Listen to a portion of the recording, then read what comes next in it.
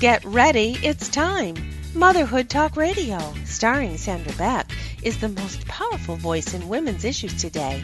As the owner of Motherhood Incorporated, Sandra brings you inspiring, influential, and interesting resources to help you navigate everything from childcare to corporate formation.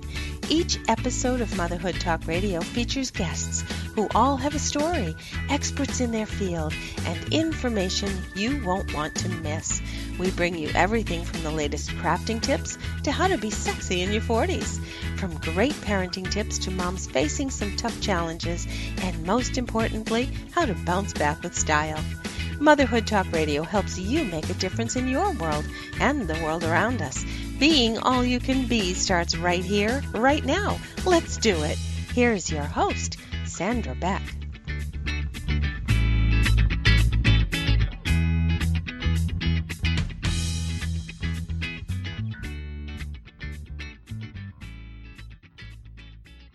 Hey everybody, this is Sandra Beck, and I'm here today with Kara Isaac, who's coming to us from New Zealand, and Angela Breidenbach, who's coming to us from Montana.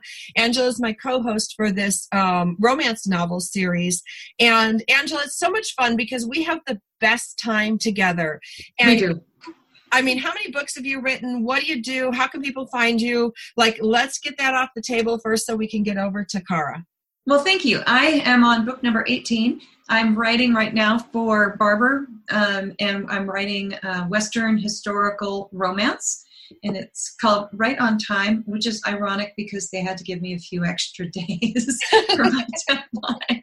And I am in Montana, so right now it is noon in Montana, and I'm just dying to hear what time it is because I was trying to coordinate all of us from our times. I'm dying to hear what Kara says about time.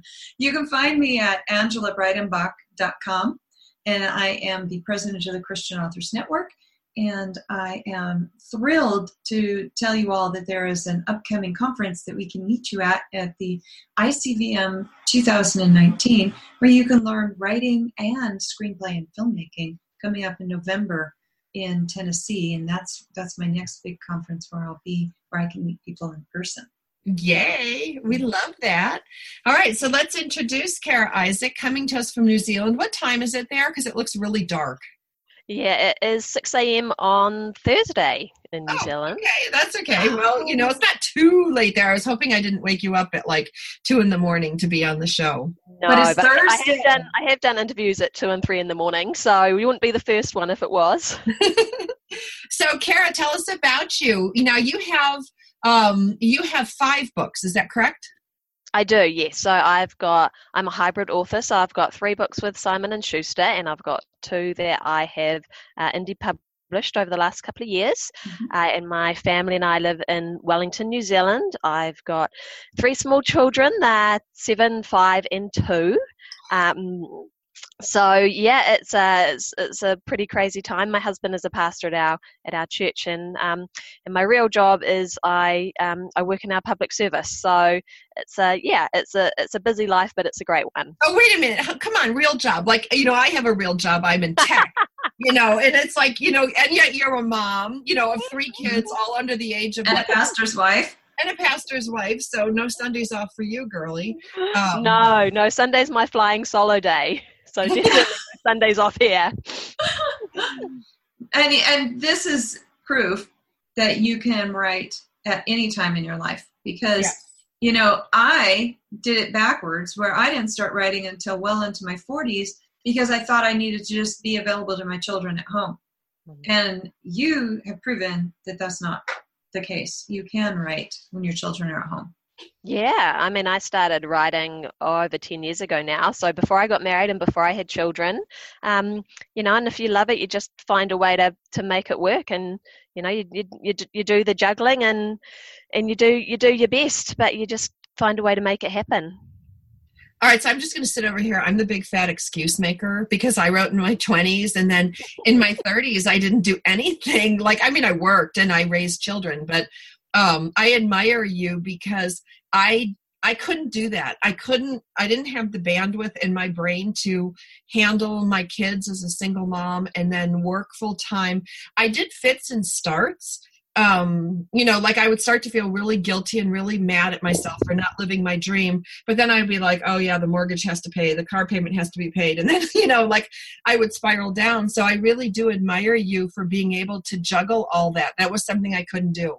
Yeah, well, I mean, I admire you because this is only possible because I have an incredible supportive husband, and every now and then he goes away, on a trip for 10 days and he comes home and I'm like, people do this by themselves all the time. And I'm done. After 10 days, I'm tapping out. So tell us, what does your writing day look like? We're going to be listened to by not only readers, but writers. So I always like to give the inside skinny on what it looks like in a writer's life. Like, what's a typical day?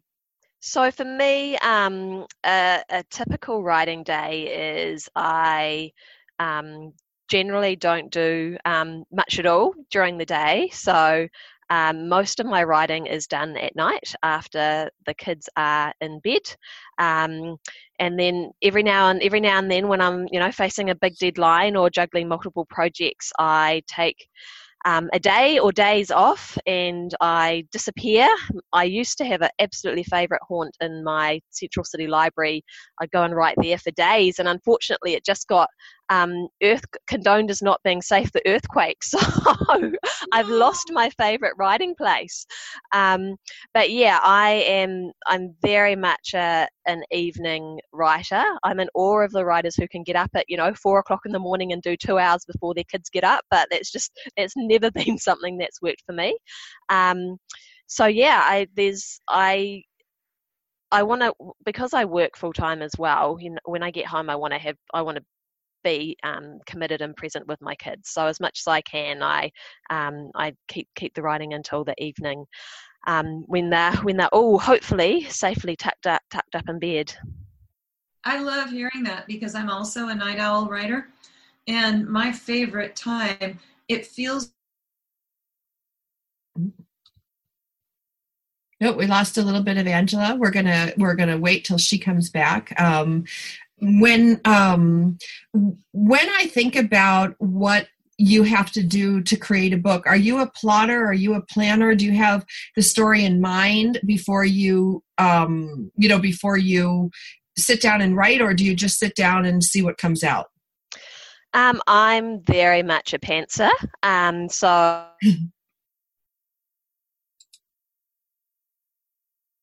with two characters, they're usually the first things that come to me, and then I'll have an idea of kind of what I guess their big struggle is, or what the big thing is that's keeping them apart, and then everything else kind of has to fall into place as I write.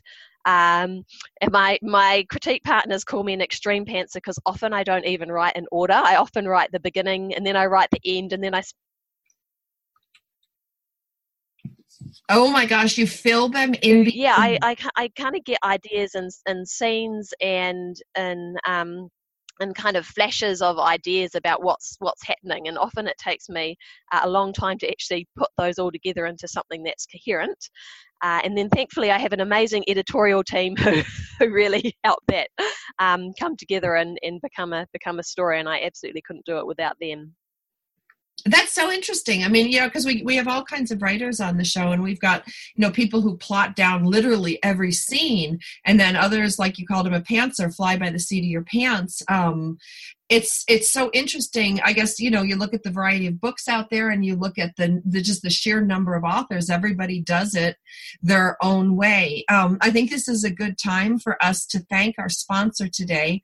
Our sponsor is Audible, and if you're an Amazon Prime member, listen up, because for a limited time, you can start an Audible membership and save 66% on your first 3 months, a total of $30 off. That's like getting 3 months for the price of one. And you pay like $4.95 a month for the first 3 months, and after that it's only $14.95 a month. Now this offer is valid only from July 1st, 2019 to July 31st, 2019, and Audible members get a credit every month for any audiobook in the store, regardless of the price, and 2 Audible originals. And I love that the unused credits roll over, because sometimes I get behind and then I kind of binge buy. And if you don't like the audiobook, you can exchange it for free.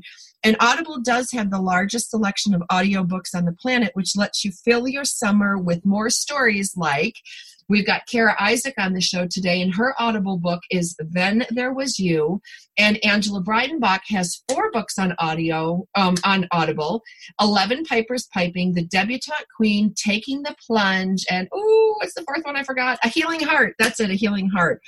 So you're going to want to visit audible.com/motherhood, that's spelled MOTHERHOOD, or text motherhood to 500-500 to get started today. Visit audible.com/motherhood or text motherhood to 500-500 to get started today. We will also be repeating this at the end of the show so you guys can listen to your audiobooks. And for those of you like me who are tired at the end of the day, I work in technology. I stare at a screen all day. So the concept of staring at a screen or even holding a book with my kind of tired, sore hands that I plunge into ice water, I can just plug in, listen to an audiobook, and have the author or this wonderful, voice tell me a story. So visit audible.com/motherhood or text motherhood to 500-500 to get started today. Now, I just want to ask you, Kara, on your Audible book, your book is narrated by Angela Daw. Is it weird to have somebody else read your book? Like, how did that feel? Yeah, I mean, it was really funny because the company producing it sent me a couple of auditions for different narrators, and it's kind of like you're listening to this narrator and trying to connect them with this character who's lived for so long in your head, and thinking, Paige is my heroine in that book, so does she sound like Paige? Can I see her being Paige? But I mean, she did an absolutely incredible job. I was so thrilled with how it turned out, and I would love to do another one with her, because I mean, narrators are just, they're brilliant voice actors, and so it just brings such a different level of life into the story that you don't get to see on the page. So it was definitely strange at first, but then it was really wonderful to see Paige brought to life in just a completely different way. I think that's so exciting. And so your book is Then There Was You, and it's narrated by Angela Daw, by Kara Isaac. I'm just going to give that code again one more time. Visit audible.com/motherhood or text motherhood to 500-500 to get started today. Now, Angela, you have how many different, you have 4 Audible books. And then you have Tristan Leader, Forrest Leader, and Elizabeth Wells all voicing your books. Talk to me about that.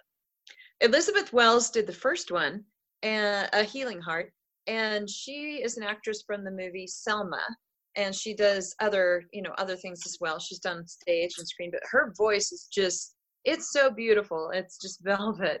And that was my first experience with audiobooks. But like Kara, I decided that I was going to do the hybrid thing. And so when I got my rights back to The Debutante Queen and 11 Pipers Piping and Taking the Plunge, I decided to go to Audible with those myself. And my son and his wife have both been in school. They had gotten their degrees in music performance and in drama. And so I had them voice my first book, The Debutante Queen. And I loved the result. And then Tristan went on and did the 11 Pipers Piping and Taking the Plunge. So it was really fun to see them. And it's really fun to hear the results from the narrators, whether they liked the book or not. And sometimes they even caught like a typo. And that was embarrassing because the book was already up. And it's like, they had to fix the typo. But it was a really neat experience to see how they portrayed the characters, but also how they experienced the book themselves. what they liked about it. That was neat. Well, yeah, and so you can listen to these audiobooks. Angela's name is Angela Breidenbach, and Kara Isaac, it's Kara, Isaac, Isaac. And Angela, I'm going to give your mouthful. Angela's easy, Angela, but Breidenbach is Breidenbach. The nice thing on Audible, if you just type in Angela, when it hits B, Breidenbach is one of the authors that comes up because you are a best-selling author. And again, that's audible.com/motherhood, or text motherhood to 500-500 to get started. Now, I want to talk to you guys about your writing careers and how you got started. Angela, you talked about starting in your 40s. Kara, you sound like you started maybe in your 20s, or you look so young you could have been like 12. I don't know. How did you get started, Kara? Oh, wow. So I had been a big reader my whole life. All of the stories of me from my childhood and my toddlerhood, revolve around books, really. But I'd never really thought about being a writer or wanted to be a writer. Mm-hmm. And then in my early 20s, I have this distinct memory. I was having coffee with a friend one day, and I was having a bit of a moan at her because I was having real trouble finding books, novels that I connected with. There were some books where I would be reading them, and then I'd hit a really racy scene, I guess, that I didn't feel particularly comfortable with. And then there'd be other books that I'd read, and the heroine was in her 20s or 30s, and her whole life just revolved around wanting to find a man, and that wasn't the place that I was in either. And so my friend said to me, well, if you can't find anything that you like to read, why don't you just try writing it yourself? And I kind of laughed at her and put it to one side. And then about 6 months later, I was with my parents for Christmas. At the time, they lived in Australia in a rural area. I was there for 3 weeks and kind of ran out of things to do. So I kind of thought, well, I've got nothing better to do. Why not give it a try? And I quickly discovered that it was much harder than it looked, and I had no idea what I was doing.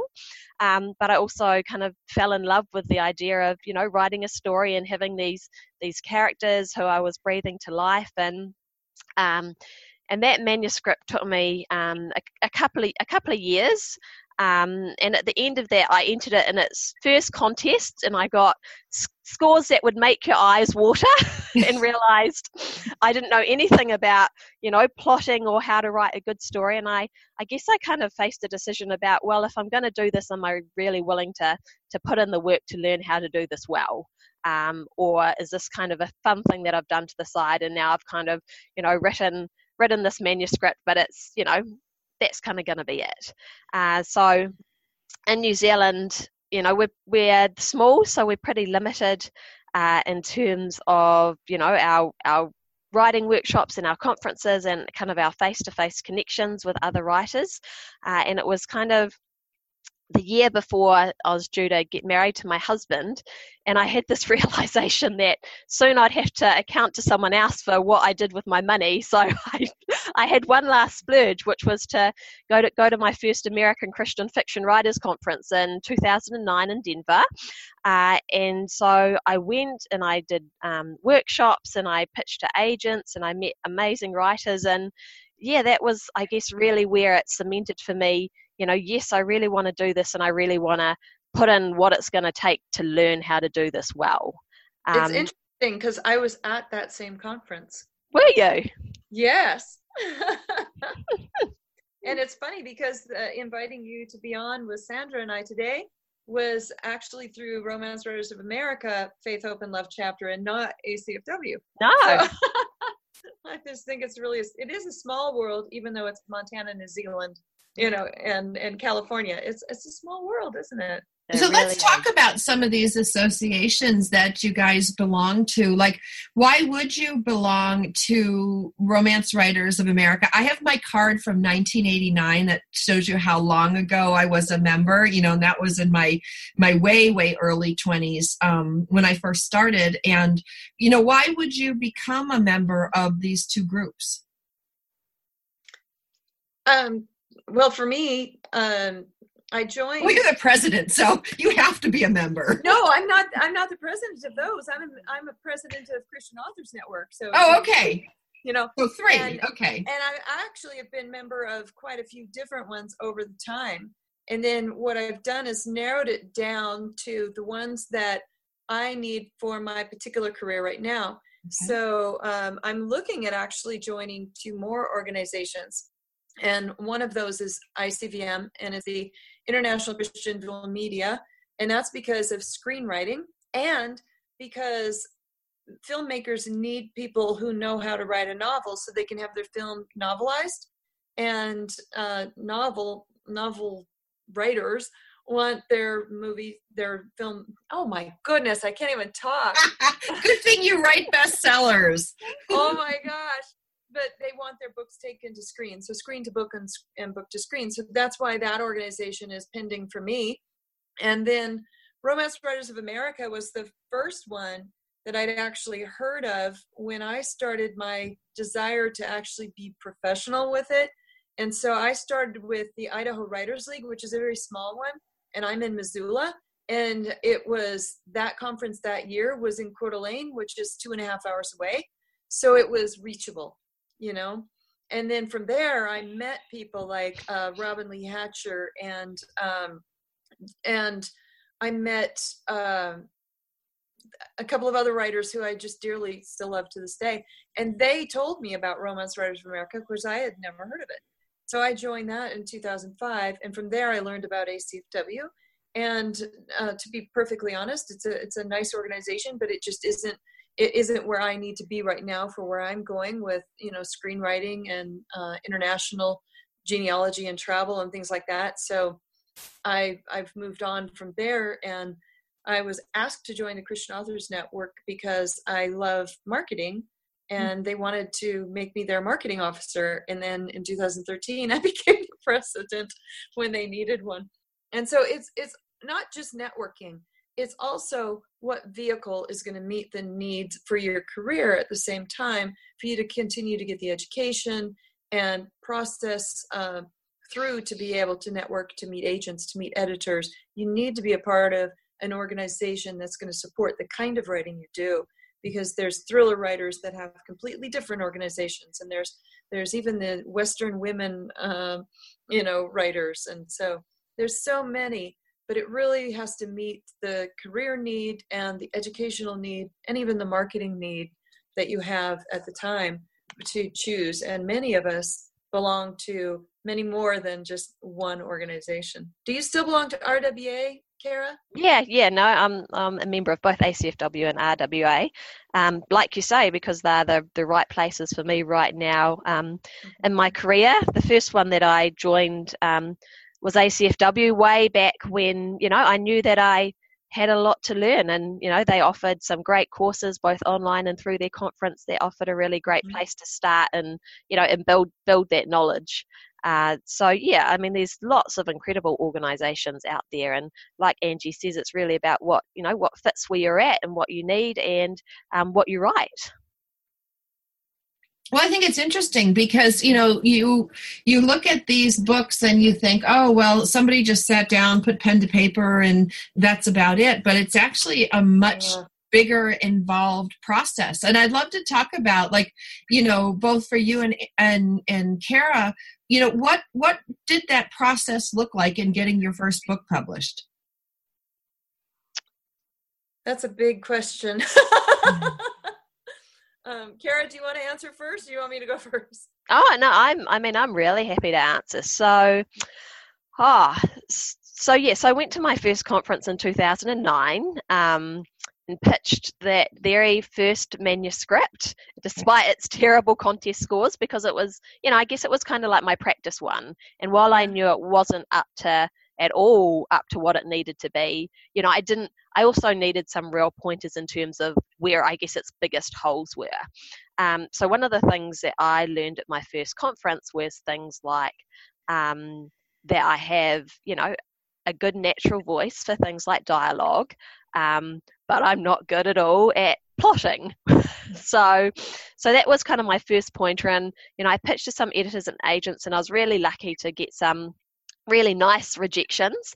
And Steve Lobby, actually, who was one of the agents that I picked, who kind of gave me the piece of advice that's kept me going from there to it wasn't until 7 years later when my first novel was published. And he wrote a rejection that said, you have some, great ideas, but remember, writing is a marathon. It's not a sprint, and it might not be this story. It might be the next one, or it might be the one after that. So that really encouraged me to put that one aside and kind of keep moving with the next thing, because I guess as a writer, one of the temptations you can face is you've poured all of this energy and this love into the story, and you just want to stay with it until someone else realizes it's as great as you do. And it can be really hard to let it go. So I moved on, and so I actually started kind of writing 2 books at once. I started writing the book that became Then There Was You, and I entered that in a couple of contests, and I actually got incredible feedback on it, and I finaled, but I got some really consistent feedback, which was, your book is set in Australia. There's no market in America for books set in Australia. If you want this book to succeed, you need to relocate it to America. Excuse me. And I thought about that, but actually the Australian location is critical to the story, because a big thing about the heroine's journey is that she's completely out of her comfort zone, and she's moved to a new country. So I couldn't put it back in America, because that kind of, took away one of the big things that she was struggling with or being confronted by, was being out of her comfort zone. And so then I started a new story, and funnily enough, it's the story that eventually became One Thing I Know, which is the one that just got published this year. And I pitched that, and I was really lucky enough to... It was published through Simon & Schuster. It was published through Simon & Schuster, just this year. So in 2012, it was the manuscript that got me my agent, who's called Chip McGregor. And he shopped it around, and it got a whole lot of interest from publishers. But it was one of those situations where they were saying, we love Kara's voice and we love the story, but, we don't have any openings for romance right now, or we've just acquired something that's quite similar in a high-level theme kind of way. It just wasn't the right time for the story. So then one of the publishers I met with at a conference said to me, have you ever thought about writing a story set in New Zealand around the Lord of the Rings? And I kind of laughed at her and thought that's kind of the craziest thing that I've ever heard, because for the last 5 years all I've heard is that there's no market for stories set outside of America. And now you're saying, why don't I write a story set just not in New Zealand but set around the Lord of the Rings movies, which were obviously filmed here. But I got home from that conference and I didn't have anything else that I was working on. So I just kind of started writing the story about this New Zealand tour guide called Ali and this American entrepreneur called Jackson, who comes on this Lord of the Rings tour. And because I didn't have any expectations for it, I really didn't think it was ever going to go anywhere.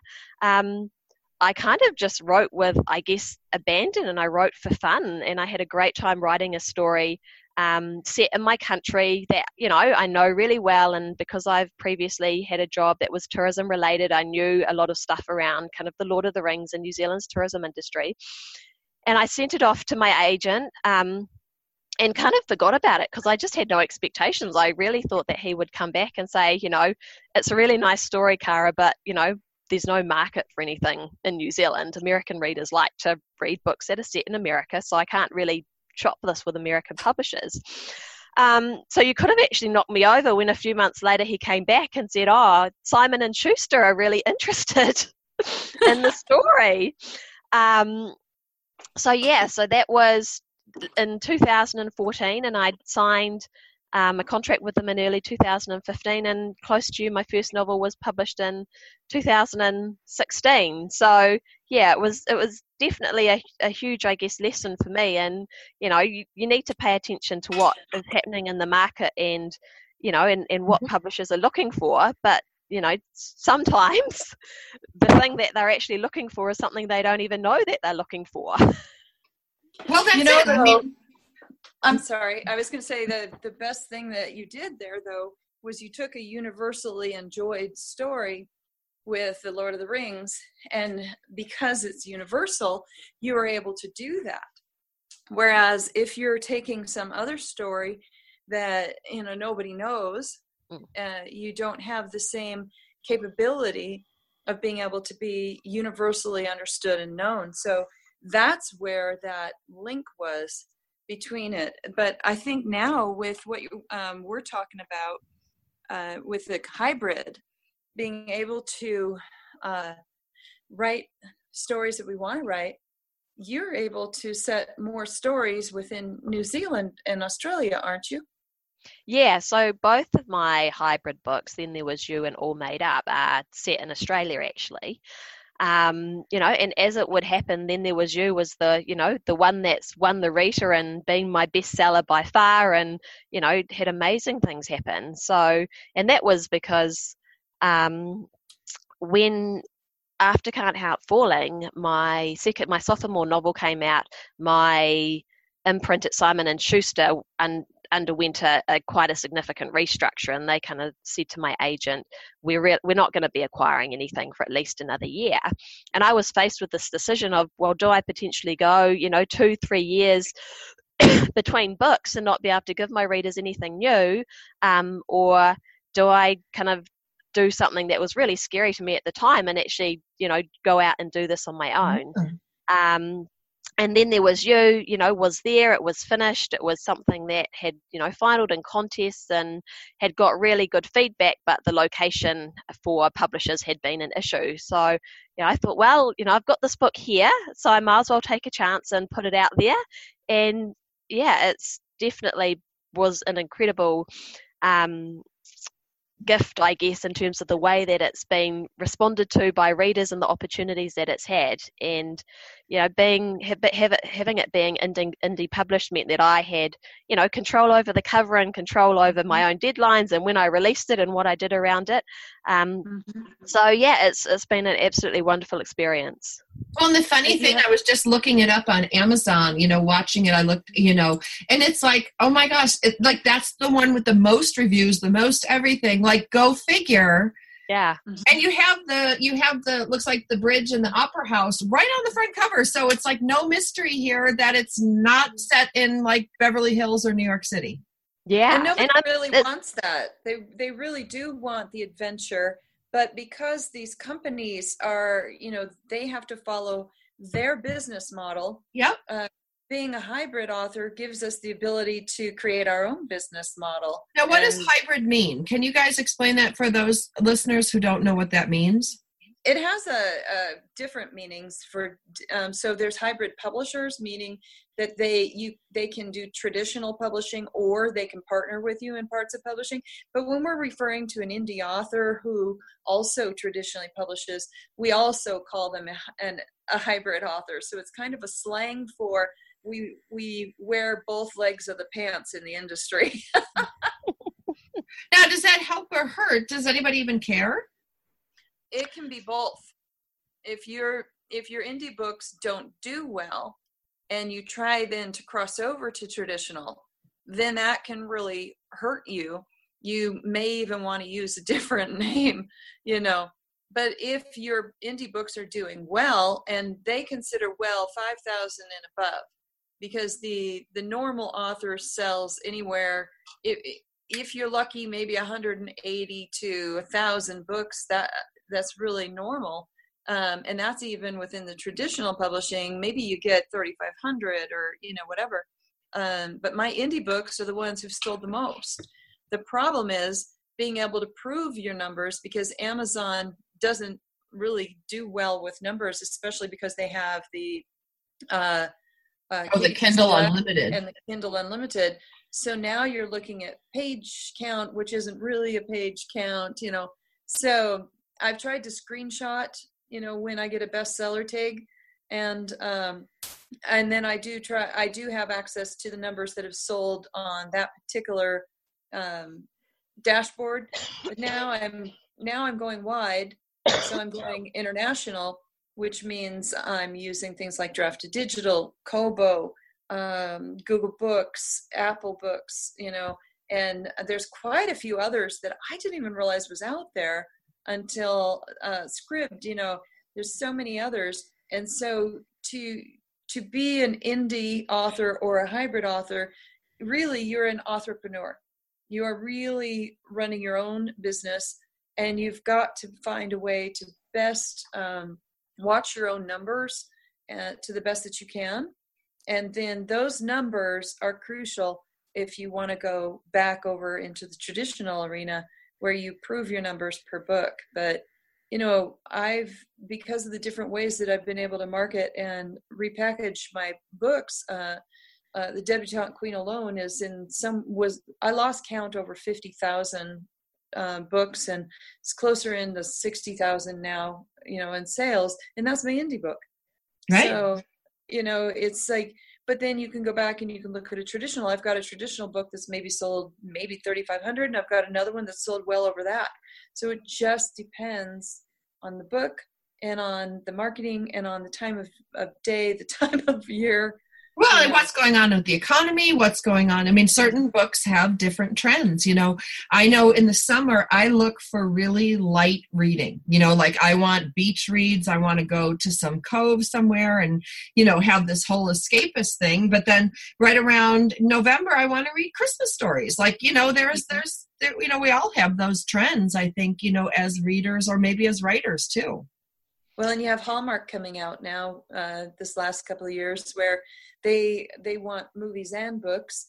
And so it's entering the market and kind of shaking things up a little bit because they sell directly through their own site.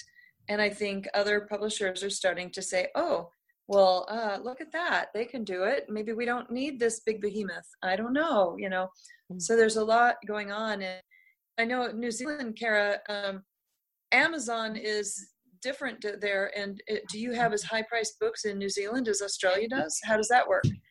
So we're not the same as Australia in the sense that they still fiercely, protective of their publishing industry. In fact, they're kind of, their own industry where you don't have the ability to import books in the same way. We deregulated our publishing importing industry about 20 years ago.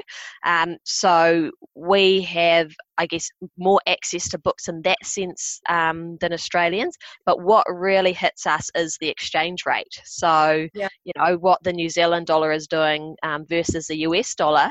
When our dollar's really strong against the US, books are really cheap. But when our dollar is weak, you can be paying $35 for a paperback, and so that's where we get really it's where we get really hurt, and bookstores really struggle is what's happening with the exchange rate.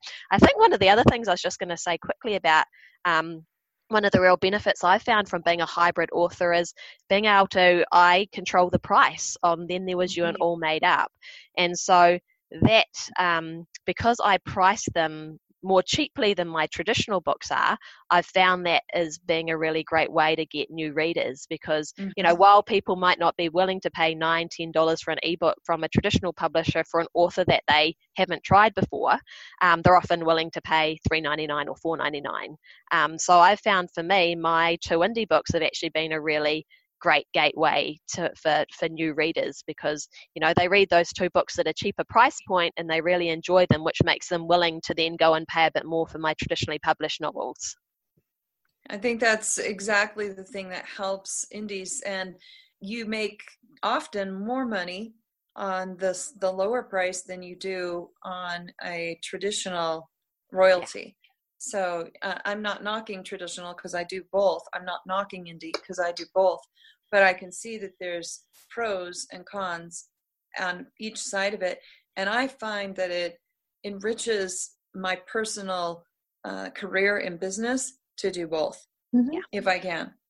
Well, but it's like, from a reader standpoint, I like to go into, like when I go to Sam's Club or Costco, I like to look and see what books they're featuring because I kind of know that they've already vetted them. They're not going to be awful.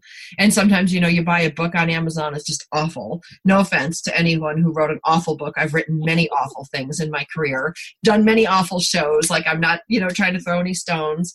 But then there are times where I want to go fishing, like on Amazon or on Audible and try something new. But you're right. I don't want to break the bank. I'll pay $16 or $20 for a really nice hardback from an author I love because I'm going to keep that book. It'll be like a friend in my, my bookcase, and I'll, revisit those characters later on and read them years later. But if it's just something that I want to read at the beach or read on an airplane, then yeah, I'm willing to roll the dice on something else. So I think there's room for both. I think it's important to note, though, that big box stores, whether it's Costco or Sam's Club or Walmart or whatever, there is a lot lower royalty rate to authors when they get into those stores. And they think, oh, well, that's okay because you're going to recoup it in volume. But there's another side to that. And that is that they have returns. And when they return 1,000 books versus 10 books from a bookstore, that goes against your royalties. And it is, it can be very painful. Or one of the stores closes, they don't ship the books left over to another store. They just ship them back, and the other store has to order them.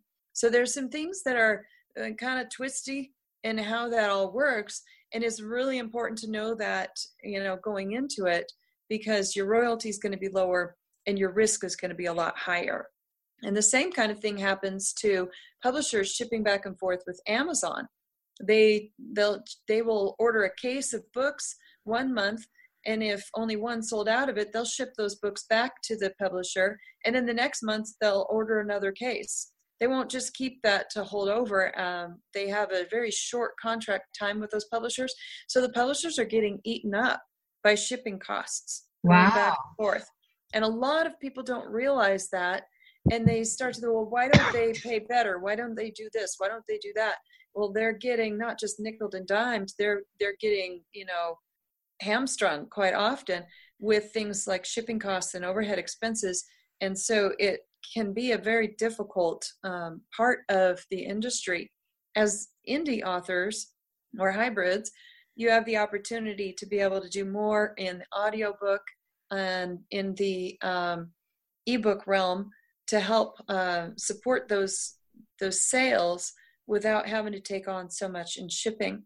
But also, I would go through Ingram Spark for, your paperback sales, because that's going to make it a lot easier and more international. In Draft Digital and Kobo, and some Smashwords, some of these other companies help you be able to reach those people without having to take on the constant returns, which can be a really damaging thing, especially in a small business. Like one author is their own small business. That's a big, big cost.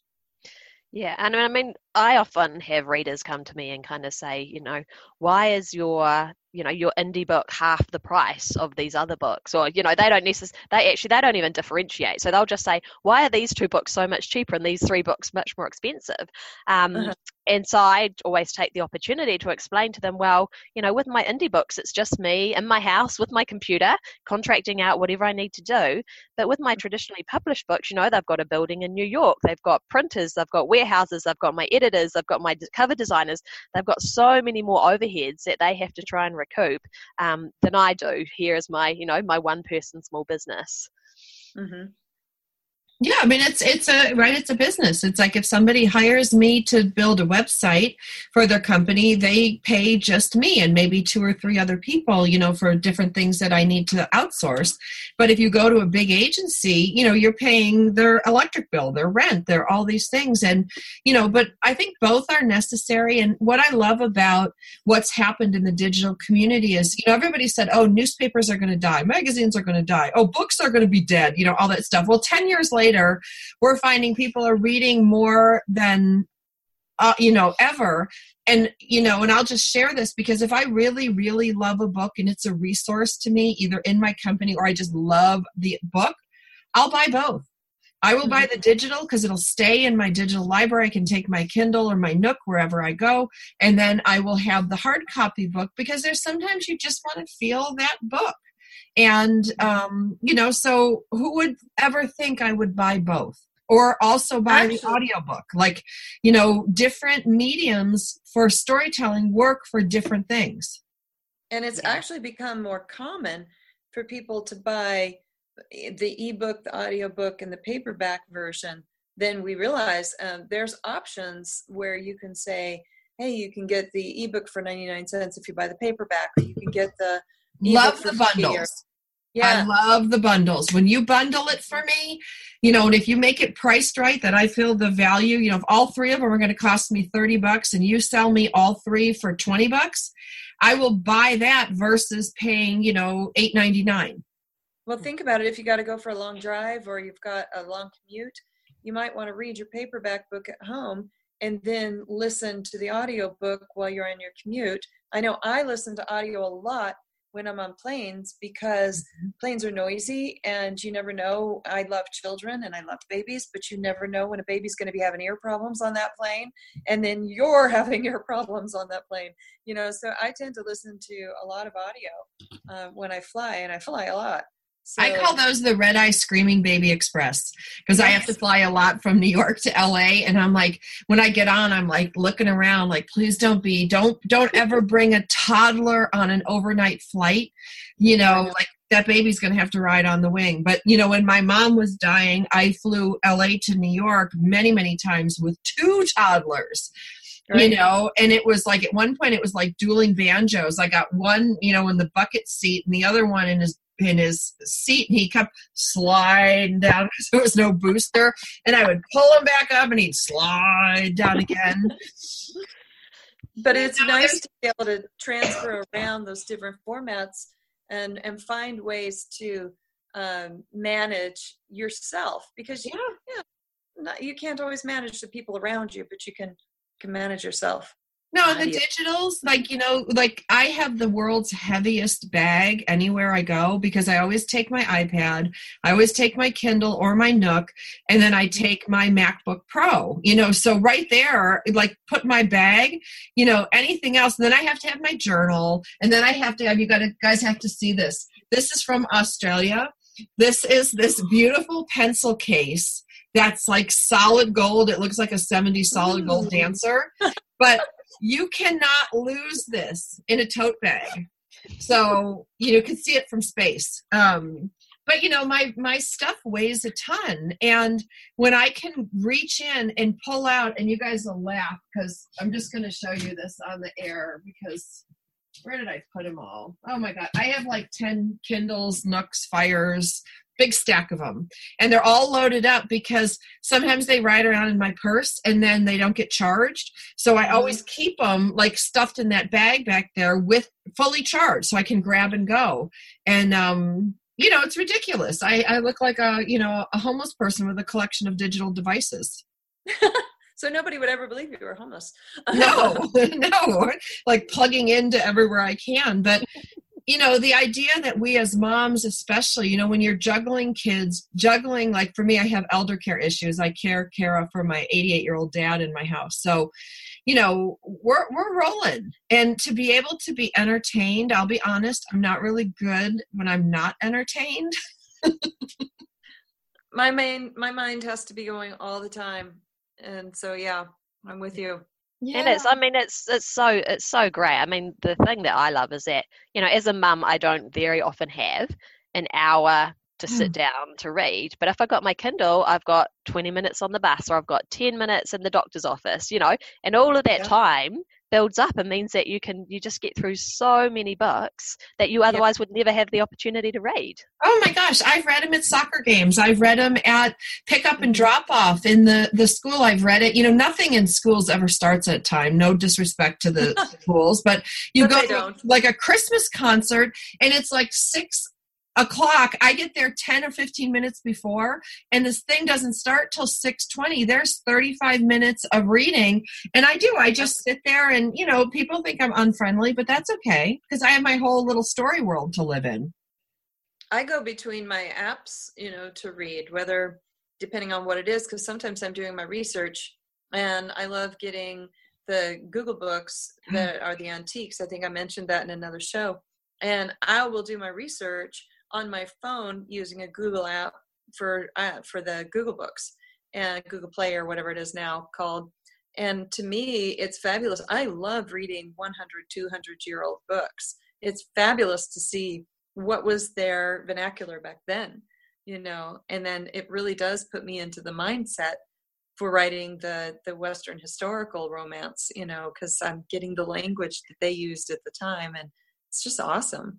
That is cool. I never would think about that. I bought a digital book that everybody laughed at me when I told them what I bought. And I'm like, it was the history of barns. Because I grew up in a farming community where everybody had a barn, and if like a tornado took a barn, you'd be like, oh, that poor barn, but I really enjoyed it. It was like 300 pages. I don't know how you could write 300 pages about barns, but this lady did. She had pen and ink drawings, and, I was glued to the barn book for like 2 months. Yeah. Oh, fun. Fun. It doesn't make fun for conversation because everybody's like, hey, we're at the gym. We're talking about nutrition. We're talking about fitness. We're talking about, look at new workouts out things. And did you watch what's on Hallmark? Can I tell you about barns? What are you reading right now, Kara? What am I reading right now? I am actually reading, an author acquaintance of mine called Lindsay Harrell has a book coming out next year called The Joy of Falling. And it's actually, most of it is set in New Zealand. So I'm doing a New Zealand eye read for her to, check locations and check language and, check what she's got people doing and making comments, like, no, New Zealand shuts down between Christmas and New Year's. There's absolutely no way, people would be doing these sorts of things. And it's really, I'm really enjoying it because you get the opportunity to read an upcoming book long before it's hitting the shelves. And two, I think you kind of realize how many things are so cultural that, the best research on Google, you're just never you're never going to find out. You have to have someone who's actually there and actually knows and can actually, give you kind of that local insight. So, that's one of the ones that I'm reading at the moment. And then I'm also in the middle of Susan Meisner's The Last Year of the War. She's one of my favorite authors. So whenever her book comes out once a year, I always tend to sit on it for a few months because I know that it's going to be another year before the next one. And then I tend to read her books really slowly, like a chapter or two at a time, to try and make the story last as long as I can. Yeah, no, I hear you. I've got genealogy classes going on. I graduate next June, so I'm reading a lot of nonfiction right now. I have some study books and things like that, so I'm reading a lot of genealogical stuff, and then because I'm just finishing this book, I'm double checking my facts. So I'm online reading and checking facts on what Churchill Downs' original history in Kentucky and stuff like that. So that's been kind of fun, So I'm doing a lot of web reading at the moment. That's cool. All right. So we've got books, we've got horses, we got barns. We're good to go. I want to thank you guys for being my guests today. I want to encourage the Amazon Prime members to get that deal on Audible. Visit audible.com/motherhood or text motherhood to 500-500. You're going to want to get Kara Isaac's book, Then There Was You, on Audible. And you have your choice of 4 for Angela Breidenbach, 11 Piper's Piping, The Debutante Queen, Taking the Plunge, and A Healing Heart. So thank you guys so much for being my guest today. I've had a super fun time. We've had some laughs. We had just a wonderful time. And how cool is it we can come from Los Angeles to Montana to New Zealand, all see each other. Like, I love these simulcasts because we can see each other. But thank you guys so much for being my guest today, and we'll be back again next week. Thank you so much for having me.